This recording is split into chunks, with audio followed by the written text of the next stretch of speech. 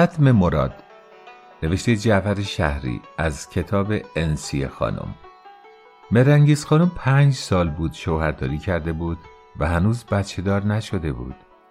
او آنقدرها هم نینی بغلی و عروسک کهنه‌ای نبود که وقت آبستن شدنش نشده باشد و قیافش خیلی زیادتر از 19 سالی را که مادر و مادر بزرگش گفته بودند نشان میداد که به آقا رسولش دادند. با آنکه شوهرش آقا رسول هم اصراری در بچه دار شدن او نداشت و زندگی بیزاق و زوق را ترجیح می نهاد، اما مهرنگیز که خیلی از وقتش گذشته بود زیادتر از اندازه دست پاچه شده بود و از اینکه دیده بود خواهرش که خیلی از او کوچکتر شوهر کرده است همان شب عروسی هجلگیر و بچه دار شده است و او در تمام مدت 5 سال شوهرداری حتی یک وعده هم عقب و جلو نینداخته است، از این جهت که مبادا عیب و علتی داشته باشد خیلی رنج می برد و به حول و ولا افتاده بود. مخصوصاً که زنهای فضول محله هم هر دفعه سراغ آبستنی و پس و پیش انداختن نینداختنش را می گرفتند. اضافه بر آن که جملات دلسوزانه طفلک پاش رو پوست هندون است، سرش به چی گرم و دلش به چی خوش باشه و به چی امیدواری داشته باشه را ضمیمه‌اش می کردند. این بسته به مهرنگیز نبود که این همه دلش شور و ولای بچه دار شدن را می زد، بلکه آنها همگی فامیلشان بچه دوست و پرزاد و رود بودند و استحکام پایه زندگیشان را روی بچه زیاد داشتن می دانستند. کم کم ترس و دلهره وجود مهرنگیز و کس و کارش را فرا گرفته در صدد بر آمدند تا چاره به کارش بکنند و هر یک از طرفی به پرسجوی علاجی برآمده به کار دوا و درمانش برخاستند. اول از کارهای متداول چله بری شروع کرده. از آنجا که مردم گفته بودند خواهر شوهر مادر شوهر شب عروسی حتما از دشمنی مرغ مرده یا موش مرده توی اتاقش آوردند، چله به سرش افتاده. آب خونابی مرغ سربریده سرش ریختن. از کهنه چاک داده آلوده به خون نفاس تازه‌زا بیرونش کردن. آب طهارت بچه تازه اومده به صورتش پاشیدن. حمام جهودیش بردن. آب غسل تازه عروس به خوردش دادن. در جای زاوش خوابوندن. و چون هیچ کدام نتیجه نداد، کارهای خود سرانه را کنار گذاشته پیش دعانویسش بردند. دعانویس ابریشم 7 رنگ خواسته، روز 4شنبه دعا خوانده، 40 گره بر آنها زده، دستور داد تا روز جمعه در آبی که از 7 شیر یا 7 چشمه باشد انداخته، سر و تنش را شسته، ابریشمش را بر کمر بسته، هر شب شوهر را به خود نزدیک نماید. ای زن، دعای 70 پیغمبر برایش نوشت که به بازوی راستش ببندد. همچنین دعای سارا برایش نوشت که با شیر شتر شسته زن و شوهر قبل از همبستری نوشیده مقداری از آن را جلوی گربه تازه زاییده بگذارد. همچنین بر خاک 4 راه و 3 راه و 5 راه و خاک مسجد خرابه و حمام خرابه و گورستان کهنه و خاک پشت 7 در خانه دعا خواند که در آب ریخته تهنشین که شد 4 صبح جمعه غسل نماید. ای زن، بیتونکه و جوراب بر روی آینه‌اش قرار داده، به عدد انگشتان پایش آیت الکرسی خوانده، از بیخ رانش دست کشیده بر روی ناخن‌هایش رسانیده که در آن آینه هر بار قبل از مقاربت نگاه نماید و همچنین گردی ناف و کفلها و نرمه‌های رانش را نوشت تا آب شسته آن را در مرغدانی بپاشند. آنها را همه به انجام رسانید و نتیجه‌ای نتوانست دستگیرش نماید. آقا روزخوانی داشتند که شب‌های اول ماه روزه برایشان می‌خواند و مسائل غسل و حیض و جنابتشان را درست می‌کرد و ناچار با 1000 خجالت مشکل را با او در میان گذاشتند. این چاره‌جویی را بیهوده از او نخواسته بودند که وی مشکل گشای تمام امور خود و بستگانشان به حساب می آمد. از آن جهت که نفس و پا و قدمش خوب بود و اول هر ماه تبرک بود پا به خانهشان بگذارد.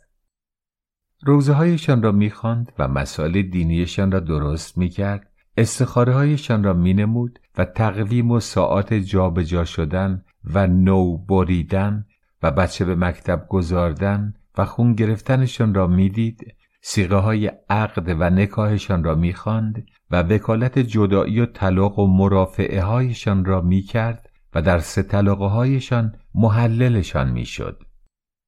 همچنین زحمت رساندن خمس و زکات هایشان را گردن می گرفت و وجوهاتشان را قبول می کرد و ارث و میراث هایشان را تقسیم می نمود و وکیل و وصی و قیم و ناظرشان می شد و کارهای مرده هایشان را ترتیب می داد و از آن به گوش نوزادهایشان می گفت و اسم برای بچه هایشان می گذاشت. علاوه بر آن که از دعا و ثنا و دوا درمان های زنانه هم سر در می آورد و درباره تأثیر دم و قلمش هم داستان ها می گفتند. می گفتند زن و شوهری اگر کارد و پنیر شده باشند با یک دعای محبت که برایشان بنویسد شیر و شکرشان می کند و می گفتند هوو و عدو اگر دیو 7 سر باشد با یک نقش شمام دمامه آواره بیابانش می نماید. به علاوه مشاهدات عینی که دیده بودند دعا به نبات خوانده و به خورد مریضهایشان می دهد. باریکه پارچه سبز شال کهنه کمرش را برای رفع تب به مچ دست تبدارهایشان گره میزد، تف با آب انداخته به خورد قشیهایشان میدهد، با ترکه انار که به بدن نوبه‌دارهایشان مینوازد نوبهشان را بند میکند. با سابقه این خواص چون به اظهاراتشان از جانب آقا ترتیب اثری داده نشده بود، این بار که نوبت روزه‌اش رسید 1 طاق قبا لباده اعلا با 10 تومان پول و 1 کله قند جلوش گذاشته، مصرانه از او خواستند تا مهم این مشکل را قبول کرده برای مهرانگیز فکری بیندیشد که ناچار پذیرفت. فردای آن روز کتابی که از دعا و دوا علاج این گونه درد و مرض‌ها در آن نوشته شده بود با خود برده، مهرانگیز را نشانیده به خواندن پرداخت و از او به سؤال و جواب برآمد. کتاب می گفت حضرت سلیمان از حکمای جن پرسید که آبستن نشدن زنان به چند علت می باشد و آنها جواب داده بودند به 7 علت. اولا که زن زیاد چاق باشد و رحمش گوشت زیاد آورده باشد. دوما که رحم زن واژگون یا برعکس و یا چپ و راست افتاده باشد. سوما که رحمش سرد شده باشد. 4 در رحمش باد افتاده باشد. 5 آنکه در رحمش زرداب جمع شده باشد. 6 رحمش پی و چربی گرفته باشد. 7 زرداب سوخته گرفته باشد و خشک شده باشد.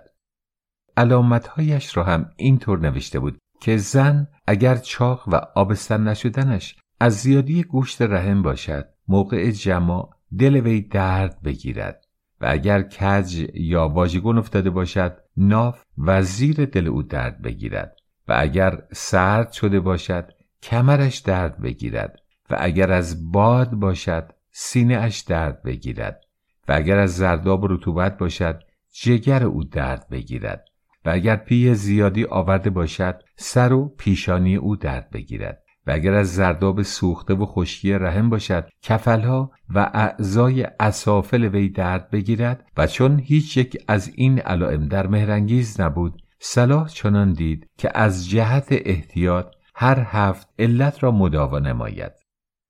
برای گوشت زیادی رحم گفت زهره بز را با پشم به خود بردارد و برای افتادن و کج افتادن زهره ماده گاو و برای سردی روغن زیتون و سداب و برای باد موم زرد و روغن گردو و برای زرداب زهره روبا و تخم مرغ و روغن مانده را با پنبه بردارد و برای پیه زیاد زهره گرگ و چربی گرگ را نوشت و برای خشکی تریاک و شراب را دستور داد به خود بگیرد. اما معالجات کتاب حکیم جن هم جز آنکه پشم و پیله های آلوده و دواهای تند و تیزش سر تا سر مجرای مهرانگیز را مجروح نموده و 1000 گونه درد و مرض دیگر مثل ورم زهار و درد و سوز و خارشک به جانش انداخت، کاری از پیش نبرد و نتوانست دل او را خوشنود نماید. دفعه بعد که آقا روزخان به خانه مهرانگیز رفت و اضطراب و قلق او را مشاهده نمود که با ناامیدی تمام در گوشه‌ای رو به دیوار کرده با سوز جگر زاری سر داده. اطرافیانش نیز با او گریه می‌کنند. ابتدا با آوردن چند آیه مانند فلا تکن من القانتین، مباش از ناامید شدگان، و افوض امری الی الله ان الله بصیر بالعباد، کارها را به خدا باید واگذار نمود که او دانای بندگانش می باشد. نصایح چند که با مشیت الهی مخالفت نباید کرد و اذا تکرهوا شیئا هو خیر لکم، چه بسیار مواردی که آدمی از آن کراهت می نماید و خیر او در آن می باشد، و نقل تاریخ قصه ابراهیم و سارا در منبر روزه که خداوند در پیری و عجوزگی چشم سارا را به جمال فرزند منور گردانی و از کرم خدا ناامید نباید گردید، و در آخر تظاهر به عصبانیت تمام بر آنکه به راستی و درستی به در خانه محمد و آلش قدم نزده است اگر او را از فرزند خوشنود نگرداند، به تسلا و دلگرمی مهرانگیز پرداخت و در تمام مدتی که چای بعد از منبرش را خورده سیگار پشتان را میکشید، سر به گریبان تفکر برده بعد از اندیشه زیاد گفت: دیشب که برای مطلبی به کتاب مراجعه کرده بودم ملاحظه نمودم هرگاه در بیماری ها دارو درمان سودمند نشود، بیمار باید بداند که از حیث جسم و جان کاملا تندرست و سلامت می باشد و هیچ نیست مگر آنکه بی موقع به حمام و تاریکی و پاشیر و مطبخ و زیر زمین و زیر درخت میوه‌دار و سر قبرستان و مانند آن رفته یا آب داغ بی بسم الله به زمین پاشیده، از همزاد و دیو و بختک و آل و مثل آن به او آسیب رسیده که باید رفع مضرت نماید. با این ترتیب عملیات صورت دیگری گرفته. روزی دعای ارقاش را به صورت عزایم با صدای بلند به گوشش خواند و به صورتش دمید، و روزی دعای جوشن کبیر را بر گل سرخ و مومیایی خوانده به پشت و پهلوهایش مالید، و در انتها که کار آخری را از او خواسته بودند از پستان به پایین عریانش ساخته، طلسم مربعی بر شکمش با گلاب روغن به لسان به زبان نوشته با سر انگشت و مالش آن را به داخل موضعش رسانیده. غیر از دعاهای بسیاری مانند تومارهای باریکی که زیر پا دود کرده خاکسترش را در قبرستان دفن نماید و تعویذ و بازوبندهایی که حمایل نموده به کمر و پشت و بازو محکم نماید، و علاوه دستورات غذایی مانند آنکه 3 وعده گندم پوست نگرفته را در گوشت توله سگ چشم باز نکرده پخته نجویده بلع نماید و سر و ته مار را زده آبگوشت کرده غذا بسازد و فرج خشک کرده خرگوش را انفیه کرده و در غذاها داخل نماید. اما اینها نیز کاری از پیش نبردند و نتوانستند دامن خالی مهرانگیز را پر نمایند. مهرانگیز دیگر برای بچه دلش یک ذره شده بود، تا آنجا که اسم بچه و حرف آبستنی اشکش را سرازیر می نمود. مخصوصاً که آن همه دستورات حتی برای یک نوبت سرشویی هم او را امیدوار نساخته، نطفه را در رحم او نگه نداشته بود. بچه به بغل زنی میدید بغضش میگرفت، آبستن میدید آه میکشید، حرف آبستنی گریهش میانداخت. به بچه دارها و آبستنها حسود شده بود، پریشان شده بود، دیوانه شده بود، احوالش غیر عادی گردیده بود. بچه ها را از بغل زنها کشیده سر و رویشان را بوسیده به سینه میچسبانید. بچه نوپا میدید تا از جلو چشمش دور نمیشد قربان صدقهش میرفت. بازاری و التماس بچه های این و آن را گرفته 1-2 روز نگه داشته پذیراییشان میکرد، شیرخواره ها را گرفته پستان به دهانشان میگذاشت، زاو سراغ مینمود، خود را به بالینش رسانیده موقع درد کشیدن التماس دعایش میکرد، کندن و پوشانیدن رخت بچه های این و آن را عهده میگرفت و با اشتیاق تمام کهنه‌های کثیفشان را میشست. چون با این اعمال ارضا و اقنا نشده بود، کم کم از هرچه زن بچه دار و آبستن و بچه بود بعدش آمده بود. زن بچه به بغل میدید در دل نفرینش کرده، داغ بچه اش را مسئلت مینمود. دلش میخواست همه بچه ها جلو چشم مادرانشان پرپر بزنند. بچه هر کس میمرد غرق شعف و شادی میگردید. به همه بدبین شده بود، دشمن شده بود، چنانکه میپنداشت زنهای بزا با حمل و آبستنی خود غصب سعادت او کردند. بدخلق و تلخ و آتشی مزاج شده بود. از این جهت برای خود از پارچه و پنبه عروسکی به قد یک بچه 8-9 ماه درست کرده، دلش را به او خوش کرده بود. صبح تا شب از اتاقش بیرون نمی آمد و سرش را با او گرم می نمود. دلخوشیش شده بود، امیدش شده بود. بغلش گرفته به این طرف و آن طرفش می برد. از سلامتی شادمانی و از ناراحتی و کسالتش اظهار نگرانی می نمود. در هنگام سلامتی برایش جغجغه و وغوغ صحاب اسباب بازی می خرید و سرگرمش می ساخت و گاهی کسالت و دلدرد و گوشدرد برایش تراشیده دوادرمانش می کرد و وقتی آرام نمی گرفت روی زانوهایش دمرش کرده نای نای و کیش کیشش می داد و بیخ گوشش خورخور می نمود. ننو خریده، سکنج اتاق کوبیده، در آن خوابانیده تکانش می داد و لالایی برایش می گفت. پستانک نبات بارهنگ درست کرده جلو دهانش می گرفت تا بدخواب و بیخواب نشده باشد. مگس ها را برایش از اتاق بیرون کرده، توری روی صورتش می انداخت. از ترس سر و صدا درها را بسته، پرده ها را آویخته، پاورچین راه می رفت و ساعتی 100 مرتبه سرش زده ننویش را می جنبانید. آخری ها تا دست و دلش برای آن یکی نلرزد و شیر به شیر داشته باشد، یک عروسک کائوچویی پسر هم از مغازه گلبهار ناصریه خریده بود و دوتایی را پهلوی هم میخوابانید و با هم تر و خشک مینمود. دومیش که پسر بود علاقه‌اش را بیشتر جلب کرده بود تا چشم نخورد هر روز یک جور نظر قربانی و خرمهره و کافوسین گربه به سینه و شانه‌اش میآویخت. بیشتر از اولی دومی دیوانش کرده بود، به بند جگرش بسته شده بود. دائم به سینه‌اش چسبانده، به خانه این و آنش کشیده، تعریف و توصیفش را می نمود و کارها و بامزدگی‌هایش را به رخ این و آن می کشید. هر روز رخت تازه برایش می دوخت و کلاه تازه برایش می خرید. سلامت و تندرستیش را دقت می نمود.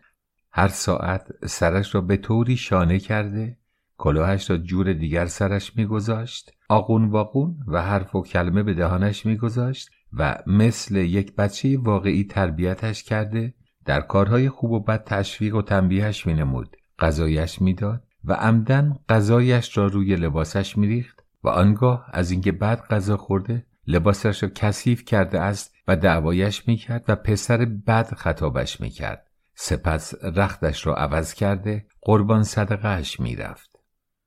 برای آنکه جایش را تر نکند سر پایش می گرفت و تا تسریع در بولش شده باشد شست به کشاله رانهایش می کشید و هنگام ادرار برایش تو تو تو تو صدا می زد و آقاش بیاد آقاش آمد برایش می گفت.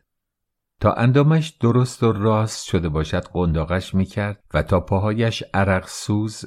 و ادرار سوز نشده باشد باز نگاهش می داشت. با خود به حمامش برده، دلاک علاهده برایش میگرفت و تا سرما نخورد و تا کلافه نشود زودتر به سر بینش میفرستاد و به خانهش بر میگرداند. اینا اموری بود که دل زن و مرد را به حال مهرانگیز به آتش میکشید و هر دم نیز بر علاقه و اشتیاقش بر بچه زیادتر میافزود، تا آنکه شبی که مانند هر شب به خیال بچه خوابیده بود، مثل آنکه در عالم رؤیا صدایی به گوشش رسید، از کجا معلوم که عیب از جانب شوهرت نباشه؟ و همین صدا بود که متوجهش نمود، مثل آن که تمام کارها را تا کنون بیهوده انجام داده. اول باید عیب خود و شوهر را معلوم کند و از فردای آن شب بود که در صدد برآمد تا اول عیب خود و آقا رسول را تعیین نماید. دستورات معلوم کردن نقص زن و مرد هم که یکی بعد از دیگری از این و آن می گرفت، اینها بودند که 2 تغار را از خاک پر کرده، در آنها تخم کدو کشت نموده، یکی را برای خود و دیگری را برای شوهر بگذارد و هر روز بر آنها ادرار نماید. تخم کدوهای تغار هر یک از طرفین که سبز نشد عیب از جانب او می باشد و یا به همان ترتیب جو بکارند و بگذارند تا سبز شده سر بیرون بیاورند و باز بر آنها بول نمایند. جو هر یک که سبز و خرم باقی ماند صاحبش سلامت و جو آن کس که پژمرده و زرد شد عیبناک می باشد. برای تعیین سلامت خودش هم چیزی خوشبو مثل سنبلتی و مشک و زعفران در فرج بگذارد که در صورت سلامتی باید بوی آنها را استشمام نماید و در آخر سیر کوبیده را به خود بردارد و دهانش را بو کنند که اگر سلامت باشد باید بوی سیر داشته باشد. لازم به توضیح نیست که درباره این امور چه زحمت‌ها کشید و با آنکه تمام کارها را طبق دستور انجام داد، یک قطره از بول خود و شوهرش هم نگذاشت به هدر رفته باشد و آقا رسول را مجبور نمود تا در هر جای شهر که احتیاج به غذای حاجت پیدا می کند خود را نگاه داشته به خانه رسانیده پای سبزه خود خالی نماید. اما با این همه آنچنان نتیجه خاطر جمعی که مطلوب خواسته‌اش باشد نتوانست به دست آورد، برای آنکه هم کدوهای هر دو تغار سبز و هم جوهای هر دو گلدان زرد شده بودند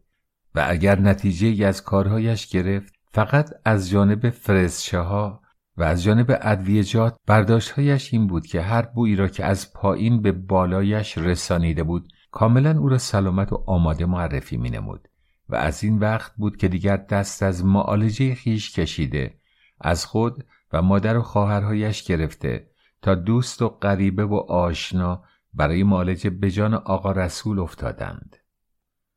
آقا رسول شوفر بیابانی بود. از شوفرهای اول دوره ماشین‌های فورد کلاجی بیدنده کروکی و لیلاندهای زنجیری که ساعتی 40 کیلومتر راه می‌رفتند. هنوز سواری‌هایی که او روی شوفری یاد گرفته بود، گیربکس و جعبه دنده پیدا نکرده بود و مثل موتور دوچرخه‌های فعلی به وسیله گاز پدال حرکت می‌نمود.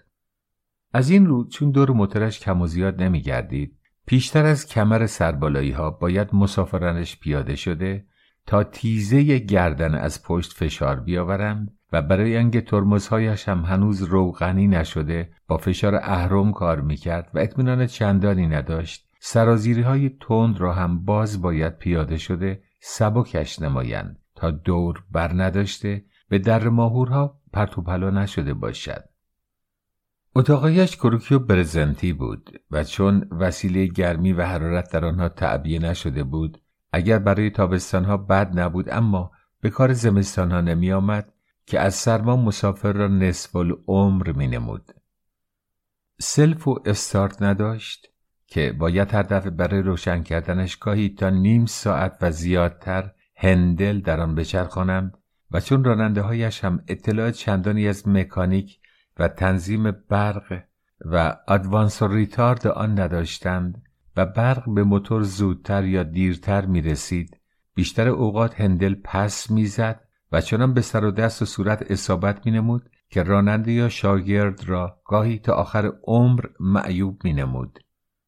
موتورهای آنها دست موتور نداشت تا لرزش ماشین را گرفته باشد و وقتی روشن می شد چنان حرکت و تکان ایجاد می نمود که سرنشینان آن مثل عده الاغ سواری که با هم مسابقه گذاشته باشند بالا و پایین می پریدند و از مغز سر تا پنجه های پایشان را به حرکت در می آورد.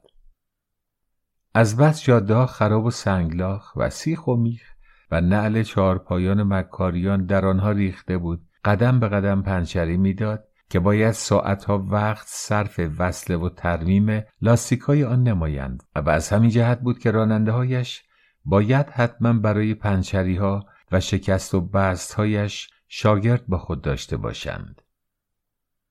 چون در سواری‌ها شاگرد محلی یک نفر را اشغال می‌نمود، جای شاگرد یا در خارج اتاق ماشین به روی رکاب پهلو دست راننده بود که باید می ایستاد و یا روی گلگیر جلو طرف شاگرد می نشست. چون جای اضافی و صندوق عقب نداشت، بارهای مسافران را با سیم و ریسمان و تناب به روی رکابها و سپرهای جلو و عقب و بدنه و پشت و تاق می بستند و چه بسیار که تا مقصد دیگر از اشیا چیزی برای مسافران باقی نمانده بود. بوغشان بوغ بواری بغبغو مثل بوغ درشگه‌ها و دوچرخه‌های شیرفروشی‌های امروزی بود که با فشار باد کار می‌کرد، یا چیزی شبیه چرخ گوشت خورد کنی که با گرداندن دسته آن صدای سگ بیرون می‌داد و چه زیاد که همانها را هم فاقد بودند و برای خبر کردن شاگرد از خارج و راننده از داخل سر بیرون آورده به طرف مردم داد می‌زدند. دینامو باتری نداشتند که چراغ و وسایل روشنایی داشته باشند و موتور آنها با برق متناوب مگنیت به کار می‌افتاد و در مدل‌های قدیمی‌تر برقی شبیه پنبه‌ای که در آن کبریت کشیده باشند بدون قطع و وصل و القاء و انتقاء می‌رسید و چراغ‌های جلوشان با گاز کاربید روشن می‌شد. کامیون‌های باری نیز که حداکثر بارگیری آنها از 2.5 تن تجاوز نمی‌نمود، دارای چرخ‌های توپر و بدون دیفرانسیل بود که چرخ‌های عقب آنها وسیله زنجیر و خودرو مثل دوچرخه به حرکت در می‌آمد. صدای موتورشان چنان گوشخراش بود که از مسافت دور به گوش می‌رسید و ضربات چرخ‌های آهن در برخورد با چاله چوله‌ها چنان لرزشی در زمین ایجاد می‌نمود که هنگام حرکت در شهرها تا شعاع چند صد متر ساختمان‌ها را می‌لرزانید و در و پنجره‌ها را به صدا در می‌آورد و اشیاء رفها و تاقچه‌های نزدیک خیابان را جاکن می‌نمود. اما با همه این احوال و شرایط راننده آن دارای چنان قدر منزلتی بود که کمتر شاغلی به پایان می‌رسید و صاحب چنان استفاده سرشاری که نظیرش کمتر میان کسبه دیگر به چشم می آمد. در یک رفت و برگشت از تهران به قم سواریش که 5 مسافر حمل می نمود 50 تا 60 تومان دخل برمی گرداند که 10-12 راهش قیمت اصل خود اتومبیل بود که نوع آن را در کمپانی تحویل بگیرند و همین حساب بود برای باریهایش، غیر از استفاده های بار اضافی و توراهی و پیاده سوارهای متفرقه اش که از اصل صورت حسابان تجاوز می نمود. به این قرار بهترین عیش و عشرت برای شوفرها بود که با درآمد سرشار خود در هر کجا که برایشان فراهم می گردید و همچنین بهترین زنها و دخترها مخصوص آنها بود که از آنان کسی دست به جیبتر و پر بریز و بپاشتر نمی دیدند. جلوی هر کافه کنار می زدند. محترمترین جاها و بالاترین عزت حرمتها برای آنها بود که گل سرسبد مشتریان آنها را تشکیل می دادند و در هر رستوران که شناخته می شدند عالیترین غذاها و گرانترین مشروبات سر میز آنها قرار می گرفت که لوتی منشتر از آنها نمی یافتند. به هر آبادی وارد می شدند زن و مرد و پیر و جوانی بودند که دورشان حلقه زده قیافه آن مردان عجیب را که می توانستند اسبابی را با آن وزن و هیولا و سرعت بدون اسب و الاغ و قاطر به حرکت درآورند تماشا می کردند و در هر شهر و دیار که بار و مسافر خالی می کردند عالیترین زن و دخترها و پا اندازها منتکششان بودند. وقتی پشت فرمان نشسته بودند سلطان بی جقه‌ای بودند که به تخت نشسته باشند و وقتی پیاده می شدند سالاری که باید اطرافیان و مسافران دست به سینه و حلقه به گوششان باشند. این خصوصیات بود که آقا رسول را در آن 20 و چند سالی که وارد این حرفه شده بود هرگز به فکر زن گرفتن نینداخته بود و آزادی و خوشنشینیش که او را بدعادت کرده بود به عقل سلیمش اجازه نداده بود تا خود را گرفتار اهل و عیال نماید. هر جا دلش خواسته بود جا خوش کرده بود و با هر کس عشقش کشیده بود شب را به صبح رسانیده بود و هر دوست و مترس را از مرد و زن که میلش گرفته بود پهلو دست نشانیده بود. با 5 قران و کمتر از آن زیباترین زنها را در آغوش گرفته بود و با 2 تومان 25 قران بکارت یک دختر را خریده بود و با چند سکه پناباد و شاهی سفید خوش ترکیبترین پسرها را بغل کشیده بود. هرگاه هوس تریاک و حشیش کرده بود مسافر با بار خراسان گرفته بود و هر زمان میل ودکا و رابرتکای روسی نموده بود، راه تبریز و آستارا را در پیش کشیده بود و هر وقت خاطرش به سوی کنیاک و جین و ویسکی انگلیسی جنبیده بود، به طرف مسجد سلیمان و شوشتر و محمره رفته بود و هرگاه شراب شاهانی و خلر خواسته بود، فرمان طرف قزوین و شیراز کج کرده بود.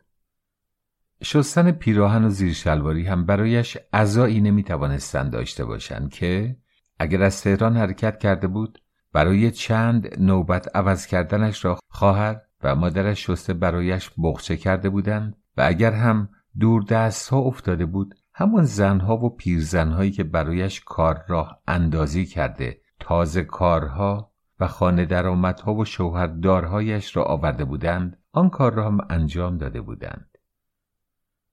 اینها و صد اینها عدم حوائجی بودند که آقا رسول را از جوانی تا آن روز که 40 و چند سال از عمرش گذشته بود، حتی برای لحظه ای به فکر زن گرفتن نینداخته بود و هر زمان هم که پس از چند ماه گذرش به تهران افتاده، مادر و خواهرش حرف زن گرفتن را برایش پیش کشیده بودند. جز آن نشده بود که با چند دشنام و بد و بیرا کمه زندارها را کار راه انداز بی زنها خوانده، با اوقات تلخی ترکشان کند، برای مدتها خاموششان نموده بود. او با بدگمانی هایی که از زنهای شوهردار و تجربیاتی که در آن چندین و چند ساله از زنداری بعضی همکارهای خود دریافت کرده بود، چنین اعتقاد پیدا کرده بود که خدا شوفر بیابانی را فقط برای بچه بازی خلق کرده است که خط زن گرفتن را باید تا آخر عمر کور نماید و می گفت آدم‌های مثل او که سوار اسب بادی می باشند و وقتی پا به رکاب ماشین گذاشتند از قسمت آباد سر بیرون می آورند و آیا دوباره همان جایی را که پشت سر گذاشتند ببینند یا دیدار اولی و آخریشان باشد، زن گرفتن برایشان جز این نیست که یک فاحشه به فاحشه های شهر زیاد می کنند. او زن را همیشه از روی ماشین قیاس می کرد و می گفت چیزی که هر کس هندل در جا هندلی آن کرد به کارش می اندازد و هر کس بنزین در باکش ریخت صاحب اختیار وجود و مالک الرقابش می شود و هرچه شوفرش بیرحمتر و اضافه بار و توراهی بیشتر بارش کنند بهتر نفس پیدا می کند. کسی نباید خودش را پایبندش نماید و نباید چنان مالی را در ملکیت خود داشته باشد. روی همین اعتقاد بود که در آن 15 سالگی که از شاگردی به شوفری رسیده بود، همیشه دلخوشیش پسر بچه‌های 16-17 ساله بودند که برابر چشمش روی گلگیر جلو یا بغل دستش نشسته بودند و همچنین لذت آن تخت سفرهایش را که آخر شب شاگردهایش در زیر درختهای کنار قهوه‌خانه‌های میان راه یا بالا پشت بام‌های گاراژها برایش زده مرتب کرده بودند، با 1000 هجله دامادی برابر نکرده و روی هم از آن عوالم برای خود دنیایی ساخته بود که شکوه سلطنت سلیمانی را در مقابلش به چیزی نخریده بود. اضافه بر آنکه در میان راه‌ها هم تا آن روز از جهت تنوع عیش و عشرت کسر و نقصانی به هم نرسانیده، غیر از راه قم و مشهد که جاده‌های زواری بود، در بیشتر راه‌ها مخصوصاً راه خرم‌آباد و ملایر و طرف مازندران جلو هر کافه ترمز دستی را کشیده بود، از زنهای آماده به خدمت داخل قهوه‌خانه‌ها و رستوران‌ها استفاده کرده بود، سوای کیف‌های دیشلمه‌اش که دلپذیرترین آنها با بهترین صورتها به پذیراییش برخاسته، از لحظه ورود تا هنگام حرکت مثل پروانه به دورش چرخیده، تا عرق خورده بود پا به پاش خورده، تا مزه و مچل خواسته بود به دهانش گذارده، دود و دم منقل و تریاک برایش فراهم کرده، زده و خوانده و رقصیده، از سر و کولش بالا رفته، سرگرمش کرده، با 10-12 قران که نصف بیشتر آن را هم لوتیگری کرده بود، هر شب که دلش خواسته بود عیشی تازه و عروسی تازه به راه انداخته بود، غیر از سرکشی به فاحشه‌خانه‌های شهرهای مختلف که با 2-3 قران نوچه قنچه‌هایش را سوا کرده، برای سرویس بعد سفارش بهتر از آنهایش را داده بود. با این حساب اگر بعضی اوقات هم به یاد حسرت هرمانها و اشک و زاری‌های مادرش می‌افتاد که آرزوی زن گرفتنش را دارد و به خاطر او هم شده باید همسر اختیار کند. چون از سلامتی خودش اطمینانی نداشت و مطمئن بود با درد و مرض‌هایی که گرفته هرگز صاحب فرزندی نخواهد شد و به فرض اختیار زن هم با فقدان بچه دوره زناشویی‌اش دوام و بقایی نخواهد داشت و دیر و زود به زندگی اولش معاودت می‌کند، انصرافش زیادتر می‌گردید و قضیه را با همین معاذیر لوث می‌نمود. در این صورت اگر تمام حسابهایش نمی‌توانست حقیقی و درست بوده باشد، این پیشبینی و معال‌اندیشی را نمی‌توانست ندیده انگاشته واقعیت را درباره اولاد که هرگز صاحب فرزندی نخواهد گردید مخفی داشته باشد که از امراض مصری و مقاربتی درد و رنجی را نمی شناخت که به هر یک از آنها چندین مرتبه مبتلا نشده باشد و آزار و ابتلایی را در کسی سراغ نداشت که او مجتهدش نبوده باشد. 7 مرتبه سوزاک گرفته بود که هنوز هم دهانه آلتش صبح‌ها چسبیده و چرک و نم پس داده با زحمت ادرار می‌نمود و همیشه شور قلمی و کبابی چینی همراهش بود که باید در دوغ ریخته یا کف لمه نماید و چندین بار گردن اهلیلش گل زخم و جراحت شده، گود افتاده، مثل ماه گرفته ها سیاه مانده بود که حکیم فکلی ها شانگر تشخیص داده، اواخر مبدل به آتشک یعنی سفلیس شده، دور تا دور آن آشولاش شده، گلاب پاشش مثل کله آبپاش سوراخ شده. چندین مجرا پیدا کرده بود که یک دکان عطاری مردار سنگ مصرف کرده بود. سوای سودا، خارشک‌هایش که لای انگشتان دست و با و کشاله رانهایش که وقتی خشکی زده پوست انداخته به خارش افتاده بود هلاکش کرده بود که هنوز آن نیز هر پاییز و بهار عود کرده رفیق دائمیش شده بود. در سرویس آخری که خود را با زحمت زیاد به تهران رسانید، چند هفته بود که چرخ ماشینش نمیگردید و بدرکاب شده بود و از روزی که آخوند روزخانی را وسط راه شیراز اصفهان برای ثواب سوار کرده بود، یک مرتبه قلق ماشینش به هم ریخته، همه اوضاع و احوالش به هم گوریده بود. اصلا از همان ساعتی که پای آن آخوند لعنتی ریشبازی نعلین قرمزی به رکاب ماشینش رسیده بود، مثل آنکه همه عیب و علتهای باطنش را در ماشین او ریخته، در ظرف 1 ساعت از این رو به آن رویش کرده بود، تا آنجا که همان 8 فرسخ راه مقصد خود آخوند هم برایش 1 شبانه روز طول کشیده بود. کامیون ریوی چرخبادی نوعی که 1 سال و نیم زیر دستش بی اطفار کار کرده بود، بی خود آزارش می گرفت و دردش را دوا نکرده کار دیگری به روی دستش می گذاشت. چیزی که هرگز سابقه نداشت. آب کم می کرد و جوش می آورد و کهنه در رادیات را به هوا پرت می کرد و آب و جوش و بخارش تا 10 ذرع به هوا می پاشید. گاز نمی خورد و سربالایی از نفس می افتاد و جایی را که 10 دفعه با نصف گاز بالا رفته بود با تمام گاز وا می ماند که باید شاگردش پایین پریده دنده 5 عقب چرخش بگذارد. آوانس می شد، ریتارد می شد، برق به سر شمعش نمی رسید، سرفه می کرد، عدسه می کرد، قامه می شکست، مچ شاهپنر می برید، دم به دم پنچری می داد که باید پدر خود و شاگردش پیش چشمشان بیاید و عرق از 7 لایشان سرازیر شود تا آنها را راستوریس کرده وصله زده با تلمبه دستی بادشان نمایند. تسمه پروانه پاره می کرد و خار پولس می برید که باید نصف روز 1 روز معطل هر کدومشان باشند. سنگ می خورد، کارتلش سوراخ می شد و روغانهای موتورش می رفت و میلگازش بیرون می آمد و سیفونش می گرفت و بنزین نمی کشید.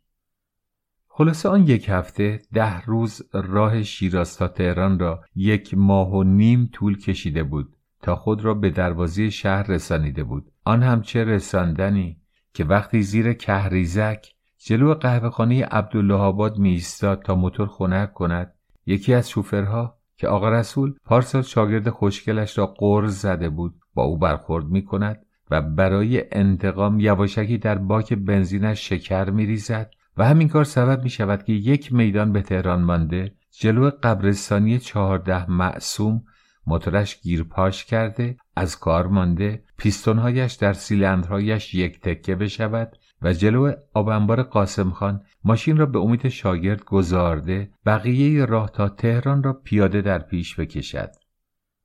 اینا عواملی بود که در آن سفر دست به دست هم داده. آقا رسول را از هرچه شوفر و شوفریست بیزار می نماید و تصمیم می گیرد که اگر کار بیابان برایش ساعتی 100 تومان فایده داشته باشد بدور انداخته و غربالک ماشین اگر برایش جواهر سرند کند تا آخر عمر آن را نچرخاند و همین سرخوردگی و چند شب سر پهلوی سر مادر و خواهر گذاشتن سبب می شود تا آنها را باز به یاد زن دادن آقا رسول اندازد و به این ترتیب آرزوی دیرینه مادرش که می گفته می خواهد تا چشمش باز می باشد تخت دامادی پسرش را دیده او را سر و سامانی داده باشد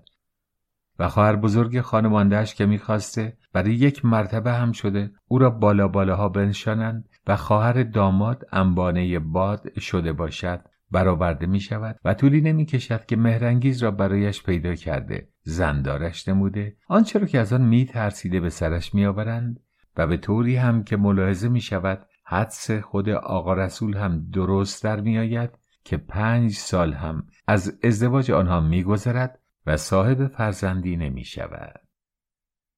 باری اکنون دیگر نوبت معالجه و حکیم و دوا به آقا رسول رسیده بود و مهرانگیز که عاشق بیقرار بچه بود هر روز به جاییش می کشید و هر ساعت دعا درمانی به کارش می برد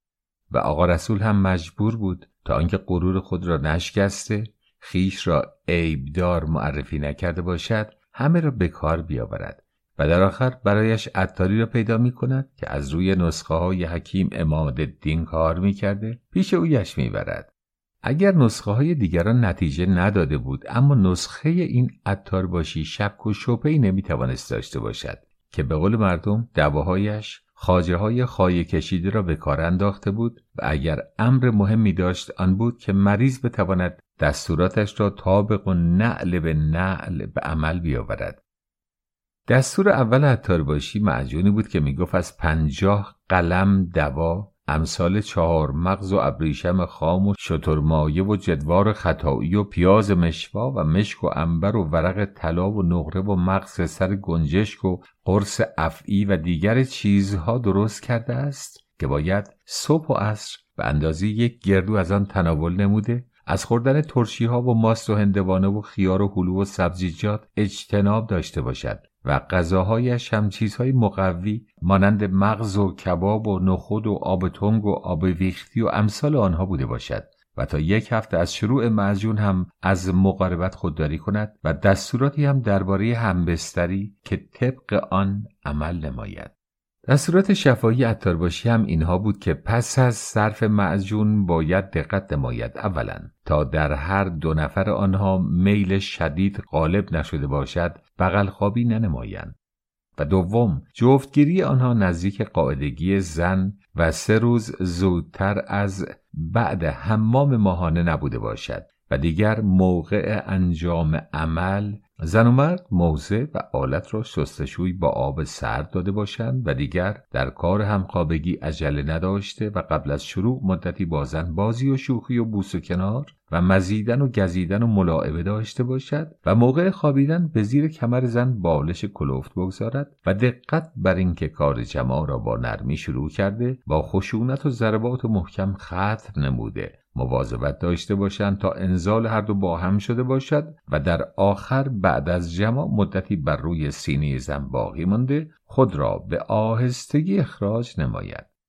همچنین زن مواظب باشد به فوریت برنخواست نطفه را در رحم نگه داشته باشد و از پهلو به پهلو نغلطیده جست و خیز ننماید و آب به خود نزده مخصوصاً با آب گرم شستشو نکرده از پله بالا و پایین نرفته چیز سنگین بلند ننموده و در آفتاب ننشیند و بعد از همه چیزهای تلخ و تند مثل تریاک و صبر زرد و امثال آن به مصرف نرساند و از خوردن مسلات و رگ زدن و خون گرفتن و حجامت کردن پرهیز کامل داشته باشد.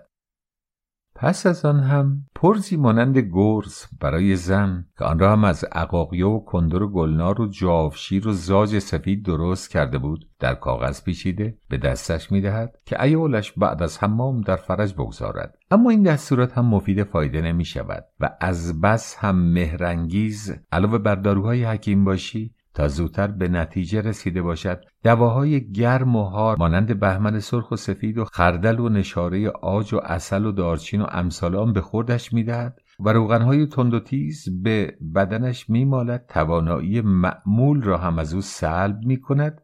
به طوری که اواخر از فرط قنبه حرارت صورتش به رنگ جگری که بر سر آتش گذارده باشند در میآید و بدنش مشابه احلیل الاغ‌های بندری پوست پوست و سیاه و مجروح گردیده، سوز و جراحت‌های آن از کار و حرکت بازش داشته در رخت خوابش می‌اندازد و تنها فایده‌ای که به آقا رسول می‌رسد آن می‌شود که زحمات پی در پی شبانه روزی درمان و دواها و مشقات همبستری‌های مهرانگیز دوباره فیلش را به یاد هندوستان انداخته در صدد برمی‌آید تا برای حفظ سلامت بدنش هم شده در امور خود تجدید نظر نماید. آقا رسول مردی بود در طبیعت باد، سرگشته و آزاد که قسمت اعظم عمر خود را در بیابانها به سیر و سیاحت گذرانیده، هرگز ساکن و خاکی نتوانسته بود مانده باشد و شاید هم آن زندگی 4-5 ساله ایام ازدواج کفاری ناسپاسی‌های روزگار خوشگذرانی‌هایش بود که می‌کشید و با آنکه از حیث خواب و خوراک و آرامش و آسایش هم به مراتب از دوران بیابانگردی بر او بهتر گذشته، نقص و کسری ندیده بود، اما باز در باطن هر زمان به یاد روزگار و شغل گذشته و خاطرات جاده‌های پرپیچ و خم و شیب و فراز و بیابان‌های گسترده بیدر و پیکر می‌افتاد که چگونه پروانه‌وار پر در آنها می‌گشود و با چه لذتی فرمان را از این سو به آن سو می‌گردانید و گردنه‌ها را به تیزه می‌کشید و با چه شعفی آبنماهای راه‌ها را بالا و پایین می‌نمود و با خر و خر یک نواخت موتور آواز باغبان در باز کن من مرد گلچین نیستم، گل به دستم هست و محتاج گل تو نیستم. خود را سر میداد، لپ و لب شاگرد بغل دستش را نیشگون میگرفت، آه از نهادش بر می آمد و هر زمان به فکر آن همه استفاده و عواید و آزادی و آقایی می افتاد که چگونه جقه پادشاه دهی قلندری بر سر داشته، همه دنیا از آن وی و همه بیابانهای خدا ملک تلق او به شمار می آمده، هر جا می رفته، هر جا رسیده برایش درویش هر کجا که شب آید سرای او بوده، هر جا خیار سبزی در بوته‌ای ته بسته بود اول اون او بر می کرده، هر جا هندوانه رسیده در جالیزی می دیده لمبر گرد نموده، خربزه خوش تخمی در جالیز کفل پرگوشت نموده، قبل از همه چاقوی او قاچشان می داده. چه عزت و تعارف‌هایی که به او می کرده اند و چه آقا شوفرهایی که به وی می گفته اند و او قدرش را نمی دانسته دود از دماغش برمی آمد. با آنکه 1000 قسم پاپ و مهر خورده بود که تا آخر عمر حتی خیال شوفری را هم نکرده باشد و 1000 فحش ارزی به خود داده بود که جای خانوم بیارها و بچه خرابهای دور توپخانه باشد اگر دیگر پدال گاز را فشار بیاورد، عاقبت مجبور می شود همه را زیر پا گذارده، دار و ندار خود را فروخته، پیشقسط کامیون گراهام 5 تنی داده، 2 مرتبه راه بیابان را در پیش بیاورد. به این کیفیت آقا رسول بار دیگر شوفر بیابانی شده سر به بیابان می گذارد و مهرانگیز هم که دیگر از هر در و هر ملجأ جهت فرزند ناامید گردیده، مخصوصا نیش زخم‌های زبان خواهر شوهر و مادر شوهر که او را باعث ترک خانه و آشیانه پسرشان خوانده، همراه شماتت‌های خود که قاطر نروک و کویر نمک و شورزار و حوض سلطانش خواندند، باید پسر آنها آرزوی بچه را به گور ببرد، سر به جانش می‌کنند، بیشتر پریشانش می‌سازد، مخصوصاً هم که آقا رسول هر روز کار و بارش بالا و بالاتر می‌رود. واجب می‌بیند برای کوری چشم دشمن هم شده به هر صورت بچه‌ای از آقا رسول داشته باشد که باز فعالیتش با شدت هر چه زیادتر تجدید می‌شود. اکنون نوبت ختم و چله و نذر و نیاز و عریضه به صاحب الامر و عریضه حضرت عباس و ختم احزاب و ختم انعام و مانند اینها می شود که از این و آن پرسیده باید پیش می گرفت و در خلال این دستورات هم بود که روزی در مسجد از پیرزنی شنید که چله و ریاضت حضرت خضر را اقدام نماید که ردخور نخواهد داشت و چون این تنها دستوری بود که کاملا به دلش نشست و در مقابل اعمال دیگر که در نوشتن عریضه باید شرایط کامل آنها را به جا آورده، پس از نوشتن در گل پاک گرفته در دریا یا رودخانه یا آب ساکت کثیر یا چاه رونده که به نجاست عبور نداشته باشد بیاندازد و در دیگر ختم‌ها سواد خواندن و قرائت کامل باید داشته باشد و هیچ یک آنها چنانچه ختم خواجه خضر بود برایش مقدور نبود. ضمناً هیچ کدام آنها که ملاقات حضوری با حضرت برایش دست میداد و میتوانست فی المجلس کامیابی حاصل نماید دلچسبش نمی آمد. از همون لحظه آماده ختم خواجه خضر گردید و تصمیم گرفت از پا ننشیند تا خود را به حضرت برساند. دستور کارم بود که 1 هفته نماز حاجت خوانده، بعد از هر نماز 10 دور تسبیح صلوات بفرستد و در شروع ریاضت هم در حالی که زمان قاعدگیش به دهه آخر چله نیفتد و بدن و لباس را اثر آلودگی و کثافت دور داشته باشد، عمل را به این ترتیب که روز در بین الطلوعین سحر جلو خانه را تا مسافتی آب و جارو نماید، شروع و روز 40 منتظر حضرت بماند و موقع آب جارو هم این رباعی را ورد نماید: ای خالق خلق رهنمایی بفرست، نوری ز رجا توام ز جایی بفرست، بسته است در امیدم از هر طرفی، رحمی بنوا و درگشایی بفرست. ضمناً تا روز آخر به هیچ کس و هیچ نقطه توجه ننماید و چون روز موعود فرا رسد خود را نظیف و خوشبو ساخته، هر کس را که در اولین مرتبه در کوچه ملاقات کند بداند که همان خواجه خضر می باشد که باید به او چسبیده طلب حاجت نماید. اگرچه کور و گدا و طفل نابالغ و پیر 70 ساله بوده باشد که از خصوصیات خواجه است که خود را به صور مختلف ظاهر نماید و در آخر هرچه حضرت در قبول خواهش وی انکار نماید او اصرار داشته باشد، زیرا خواجه خضر به زحمت حاجت پذیر گشته و در تمام عمر جز 1 نوبت به کسی رو نمی نماید و بالاتر از همان که در طلب حاجت سماجت بی حد نموده و آنچه از مسموعات و واقعات در روز زیارت به او رسد تا آخر عمر در لوح سینه محفوظ داشته به احدی ابراز ننماید.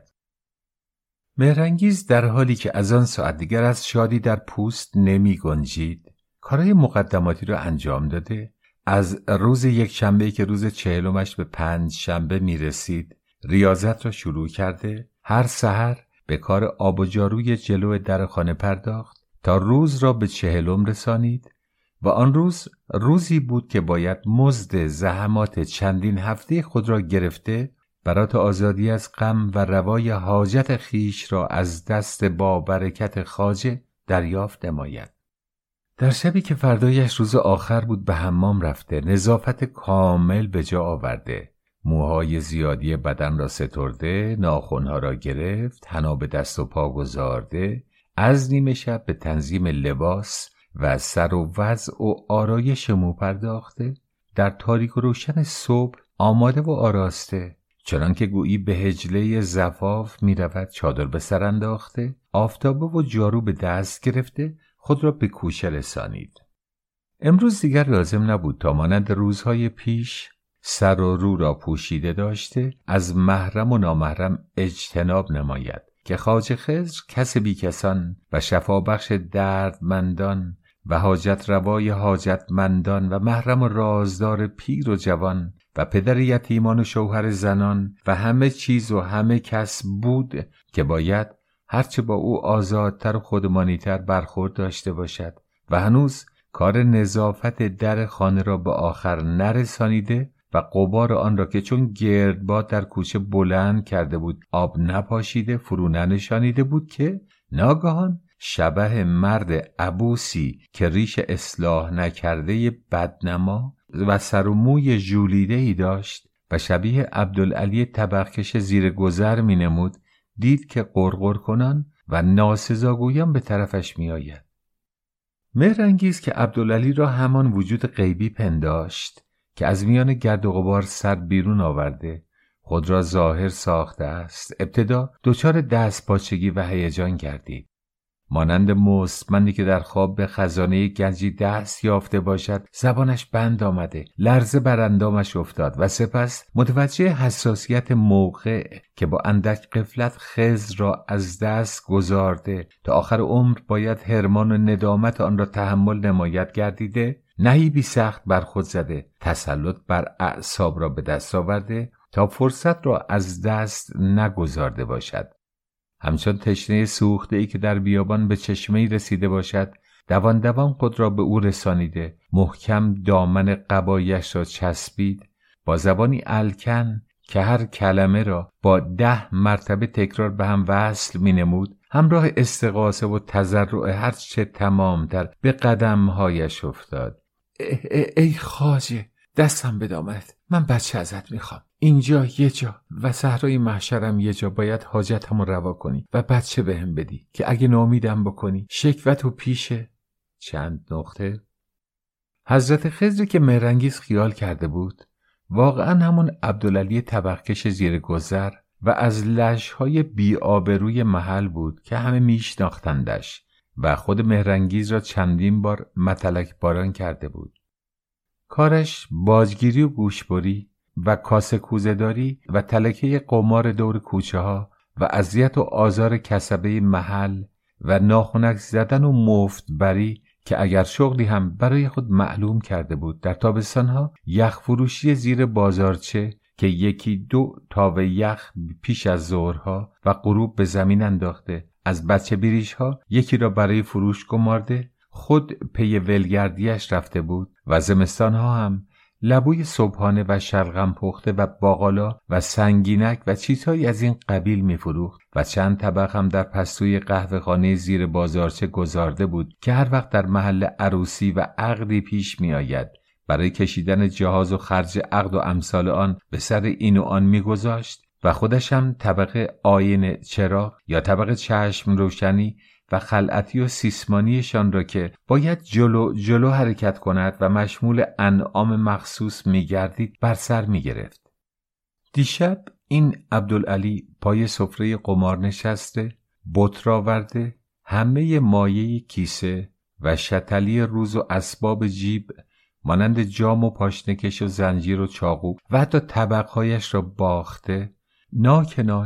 نزدیک سحر ناسزاگویان و آتشی که چرا وقتی دست اول را روی یک زانو باخته پا عوض نکرده است و وقتی دیده سپلش که برایش آمده حریفش 1 بز آورده او 2 بز و 3 بز آورده ساعت بعد بیاریش می باشد جا ننشسته است. خدا و دین و پیغمبر و امام را به دشنام گرفته بود که مهرانگیز او را خواجه خضر پنداشته به دامانش چسبید. عبدالعلی که غفلتاً دچار چنین برخوردی گردید و آن شور و هیجان را در زن بیگانه ای نگریست که با روی باز و زبان گرفته لرزان و التماس کنان به روی پایش افتاده از او طلب فرزند می کند، اول به گمان که دچار دیوانه ای شده است خود را جمع و جور کرده به چاره‌جویی برآمد. اما وقتی آن عجز و الحاح بی اندازه را از او نگریست که همچنان قربان صدقه اش رفته از پشت پاها تا دست و دامان و قبا و پنجه های گیوش را بوسیده، خواجه خضر کرده، از او طلب بچه نموده، مانع عبورش می شود، متوجه موضوع ختم و جریان نذر او گردیده، از آن خروس بی محل دچار چنان ناراحتی و عصبانیتی گردید که با کنده زانویی که به شانه‌اش نواخت و ناسزایی که حواله اش نمود به یک طرفش انداخت. مهرانگیز که تمام این حالات را جزء شرایط گریز حضرت از حاجتمندی تصور نموده، داستانهای عجیب تر از آن را از پیرزن تعلیم دهنده شنیده بود، از جا جسته بدون هیچ گونه دلتنگی و تغییر حالت، بلکه با شادی و شعف هرچه زیادتر که زحماتش به نتیجه رسیده، آنچه را که هرگز به باورش نمی آمده به چنگ آورده نباید به این سهولت از دستش بگذارد، خود را 2 مرتبه به عبدالعلی رسانیده با سماجت هرچه بیشتر به قدمهایش افتاد. عبدالعلی که در این موقع به کلی کلافه شده، جسارت و پرگویی زن که همچنان به پایش چسبیده بچه می نمود، مستعسلش ساخته بود، این مرتبه به حرف و سخن متوسل شده چندین استغفار و لعنت بر شیطان فرستاده گفت: و همون پیغمبر امامی که میشناسی و حضرت خضری که ختمشو گرفتی، من عبدالعلی طبقکش زیر گذرم و خواجه خضر نیستم، دست از سرم بکش پی بدبختیم برم، خدا از جای دیگه روزیتو بهت بده. ولی مهرانگیز که پس از سالها محرومیت مشکل گشای خیش را به دست آورده، پیر مراد خود را یافته بود، با قوت قلب هر چه زیادتر انکار و اجتناب وی را دلیل قاطع همان وجود غیبی پنداشته، بدون اعتنا به بقیه اظهارات او تا آنکه از فرصت حد اکثر استفاده را کرده باشد، با اندیشه اینکه شاید با مواجهه دادن صورت خود با صورت او بهتر بتواند بر سر مهرش بیاورد، در کمال دقت و احتیاط که تماس آغوش خود را با بدن او همچنان محفوظ داشته دیگر بار موجب فرارش نشود، مانند کودکی که از درخت میوه‌ای بالا رود، از پاهایش که زانوی او را محکم به سینه فشرده بود شروع به بالا رفتن نموده، خود را بغل از پا به ران، از ران به کمر و از کمر به سینه وی کشانیده به گردنش آویخت.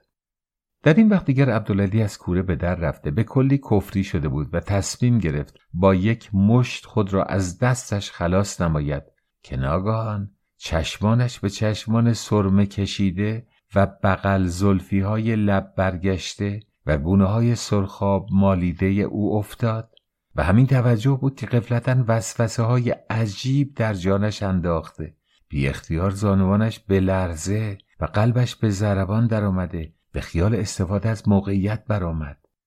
اما تا آنکه راه مطالعه و احتیاط را از دست نگذارده باشد، دستی از روی چادر به سر و موی او کشید و گفت: آخه همشیر من که نمیتونم زن نامحرم مردم رو بچه دار بکنم، تو که اونقدر عقلت میرسه که این کار شرایط بغل خوابی و مثل اونو باید داشته باشه. این چه خواهش بیجاییه که داری میکنی، برو راحتم بذار، اما برات دعا میکنم خدا هر مراد و مطلبی داشته باشی برآورده بکنه. مهرانگیز که تا آن وقت جز نفرت و خشونت از وی ندیده بود، وقتی آن نرمش و ملاطفت را نگریست، با یقین کامل بر حاجت روایی و اینکه با سماجت توانسته تا نیمه راه موفقیت پیش برود، بر اصرار و بی‌پروایی خود افسوده، بر سر پنجه ها به طرف عبدالعلی به جست و خیز در آمده، در حالی که هر خیز و حرکت سینه و شکم عبدالعلی را با شکم و سینه خود نوازش و لمس کرده، تضرع کنان گردن و گونه و صورت پشمالود او را غرق بوسه می نمود، گفت: تصدقت برم آقا، همه زنهای دنیا مال شما و شما شوهر همه زنهای بدبخت مثل من می باشین. سگه کی باشه اون زنی که شما رو به خودش نامحرم بدونه؟ پیر مراد جونم، من دلم به دعا و ثنا دیگه قرص نمیشه، یه عمر دارم واسم دعا و ثنا میکنن، شما رو به مقام و منزلت خودتون قسم میدم، حالا که خودتون رو نشونم دادین، همون نظر محبت آخری رم به کار بندازین، بچه دارم بکنین. عبدالعلی که دیگر تأمل را جایز ندید و بیش از این نتوانست تسلط بر اعصاب را حفظ کند و از فرط هیجان به صورت تنوری از آتش در آمده بود، با خود گفت: به قول مثل خود ما قماربازا، ما که 49 50 گیرم مردم سر میرسن و به سر این کار تیکه تیکه هم میکنن، بذار ما که مالمون بالای قمار رفت جونمون هم سر این کار بذاریم، از کجا معلوم که هیچ خطری هم پیش نیاد، و از این که دل بنده خدا رو خوش میکنم از این ساعت پانشاد نباشم و همه باختامو بر بگردونم. بیا خدا، ما که هیچ کاری باز تو نکردیم که بتونیم دلتو خوش بکنیم. این یه کارم برای رضای تو میکنیم. سپس در حالی که دستی به زیر گردن و دستی به زیر زانوهای مهرانگیز انداخته بود، چون جان شیرین به سینه‌اش فشرد، در پناه دالانش کشید و 9 ماه بعد هم خدا دختری به آقا رسول داد که از حیث چشم و ابرو و اسباب صورت مثل سیبی بود که با عبدالعلی طبق کش 2 نیم شده باشد. پایان.